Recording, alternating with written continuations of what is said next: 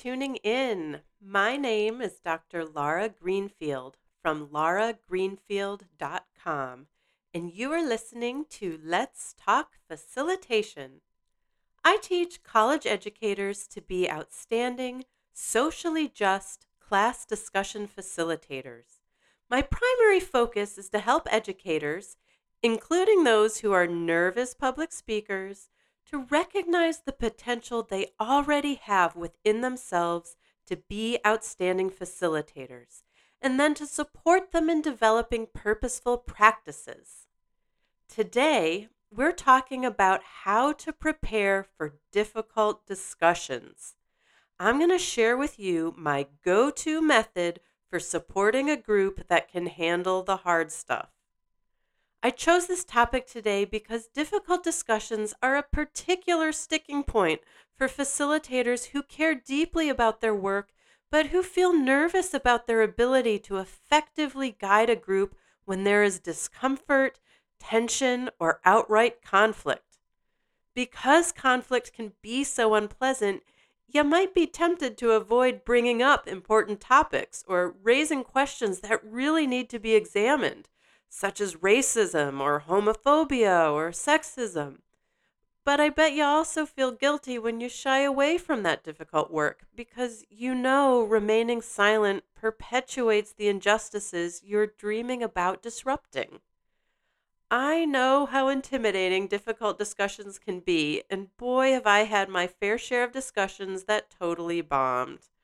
I remember when I was a new teacher, still in graduate school, teaching a course in advanced writing.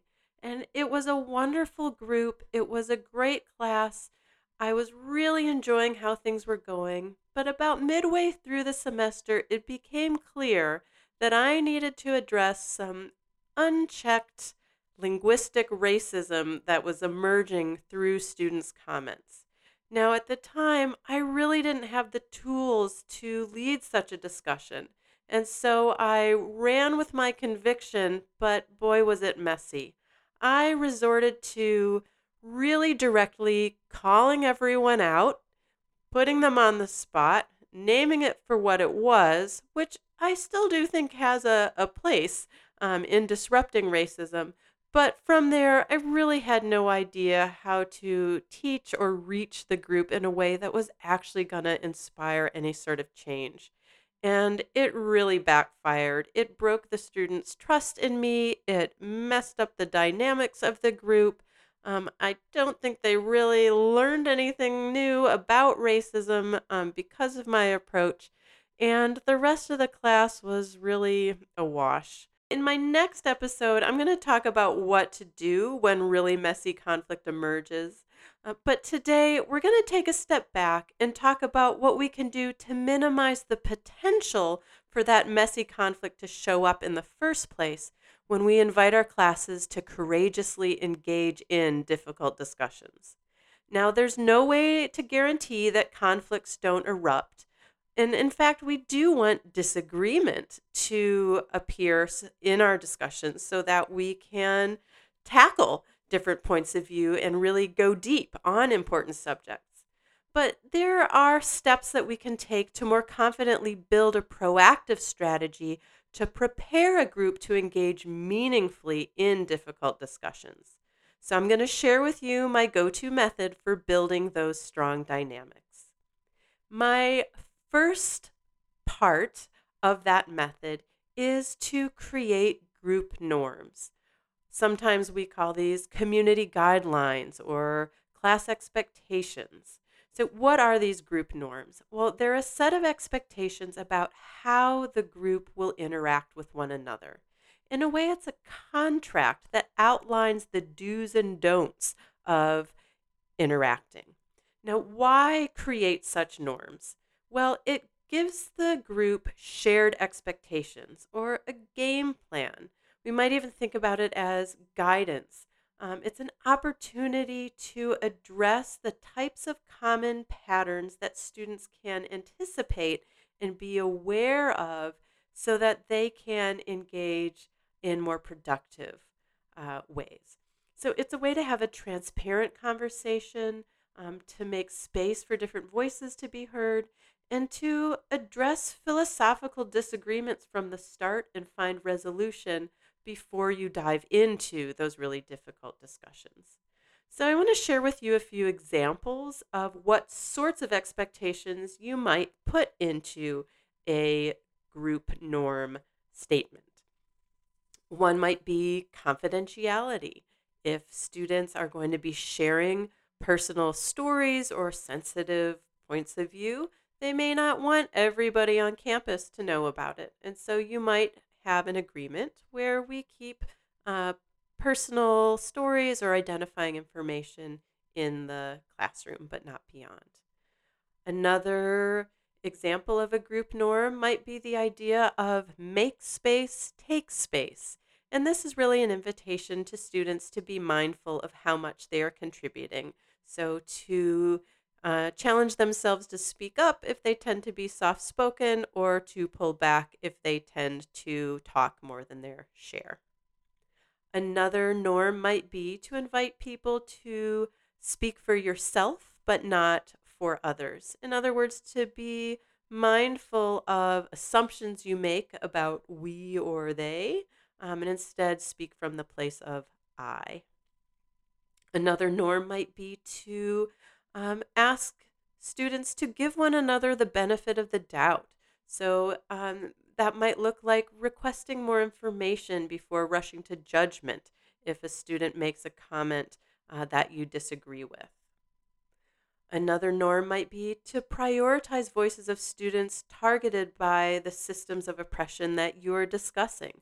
So, depending on the particular topic that you're addressing, there might be students who need to step back and listen, and others who, if they choose to have the floor, should be given that space to share. Another norm might be to wait to be called on rather than interject unprompted.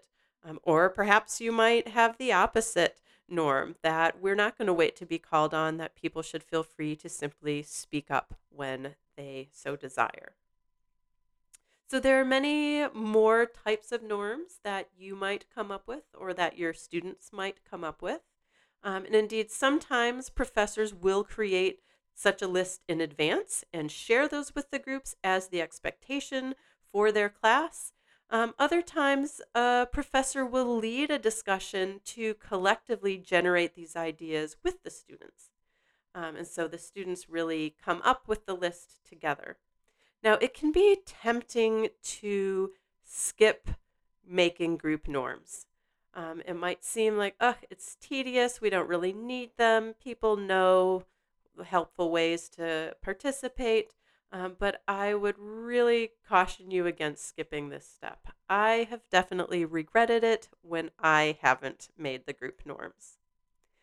Now, many facilitators are familiar with this practice of creating group norms, but don't find it particularly effective. And in fact, complain that I created these norms, but still all sorts of problems came up throughout the semester. And the reason why they are continuing to have challenges is because I believe they're missing the other two parts of the method that I'm going to share with you. And these other two parts of the method are absolutely necessary for those group norms to even matter.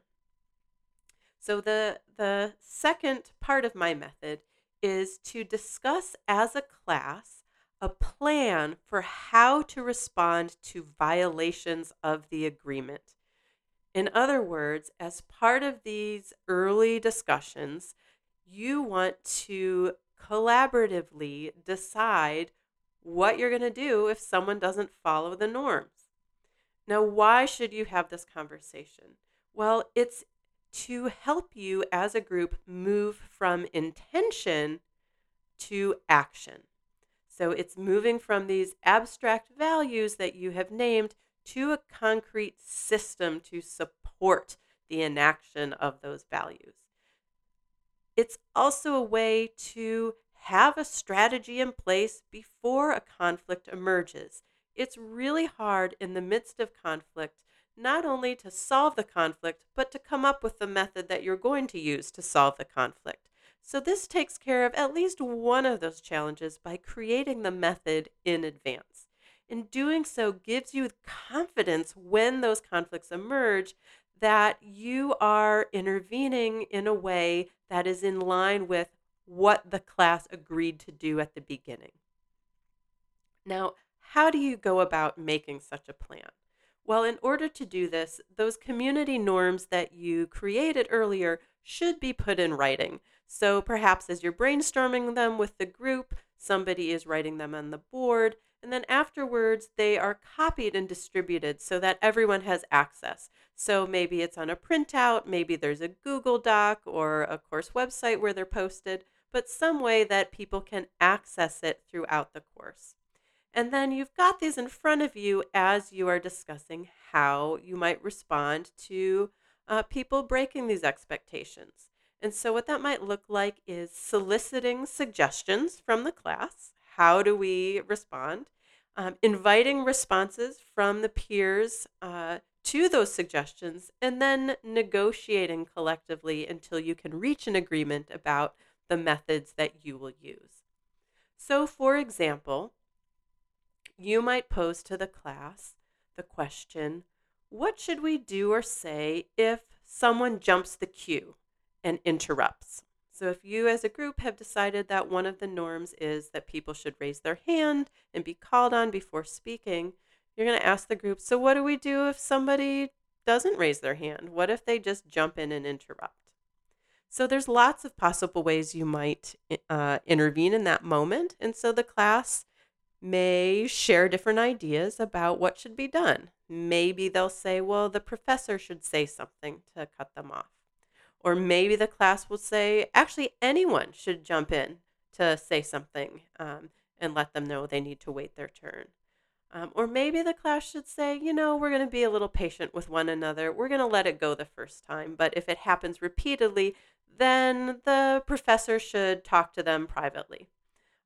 Or maybe the group will come up with a word or a phrase that they can say as a kind reminder to alert someone if they have misstepped. So, for example, we might say, oops, if somebody interrupts, and that will be the cue that, you broke the code and need to step back. Now, as you are devising this method, you want to write down the action plan. So you have your norms written down, but you also want to accompany that with a written agreement about what the strategy is going to be for how to respond if a expectation isn't followed. And finally, the third part of the method, and in many ways the most important part of this method, is to check in periodically with the class to assess how well the guidelines are working. In other words, how well is the group adhering to the expectations? How are people experiencing the dynamics of the group in real time as compared to the intentions that were set out at the beginning? Now, why should you do this kind of check in? Well, it's easy to state a bunch of norms at the beginning and then check off that box as completed and then forget about it the rest of the semester. So, by checking in periodically, it holds you and the students accountable to follow through on what you said you were going to do. It also provides opportunity for praise. Following these norms, especially in light of difficult discussions, is challenging, and it's something worthy of acknowledgement when people do the hard work of um, getting it right. So it gives you the chance to acknowledge your successes, but it also provides the opportunity to acknowledge the ongoing challenges so that you can work through them. It's rare, if not impossible, to have a perfect group and a perfect way of being together. And so inevitably bumps are going to come up. And so this is a way to work through them productively. Having these check-ins also provides you with a chance to course correct before a brewing problem erupts into something bigger. So you can catch things before it's too late. Another advantage of these check ins is that it helps build trust between you and the students because they see that you take the community seriously and care about their experience, that you're going beyond just lip service to actually change how you are engaging with the group based on their feedback. Now, how do you go about checking in with the students? How do you go about getting this information? I think there are two types of methods that can be used together. The first is to solicit anonymous or private feedback. So that might be using a Google form or SurveyMonkey or a maybe a form that's available on an online platform that your school uses. It could even be something as simple as asking people for some written thoughts at the end of class. Having the opportunity to be anonymous or private allows more students who are uncertain about revealing certain experiences uh, to be able to do so with a little bit more confidence. And so you're more likely to get more candid answers. But in addition to that individual private feedback, you want to have a full group discussion. And that allows the other students to have insight into how one another are experiencing the class and to collectively figure out how to move forward. And so, one way to do this would be to pose three simple questions to prompt their feedback. The first question would be, what is working well? The second question would be, where are we falling short? And the third question would be, what suggestions or requests do you have moving forward? These usually are enough to generate useful information. Now, you could also add a fourth question to this inquiry, and that would be, would you like me to follow up with you privately for further discussion? And that would be a question that, of course, would require them to reveal their identity if it was otherwise an anonymous poll. But there are sometimes students who are navigating something particularly challenging that really requires your attention and intervention, and this is an invitation for them to communicate with you directly about that. Now, once you have gathered this information and the group has discussed how you want to move forward to continue to improve the dynamics, you want to go ahead and update the written agreement, particularly if new items need to be added to the list of norms or if existing items need to be amended or re emphasized. Now, when should you do these check ins? I encourage you to check in this way at least once midway through the term, but ideally several times. The important thing is that you're not waiting until the very end of the term. That gives you feedback that you might use in your next class, but it's too late to make a difference for the experiences of the students in this class. Now, of course, taking action to make the changes in practice that the group suggests is important. I put together a free PDF for you, which includes the text of a community guidelines paragraph that I wrote and have used on a number of my course syllabi. If you would like an idea of how you might word your own such statement, feel free to copy mine in its entirety or revise and adapt it for your own needs.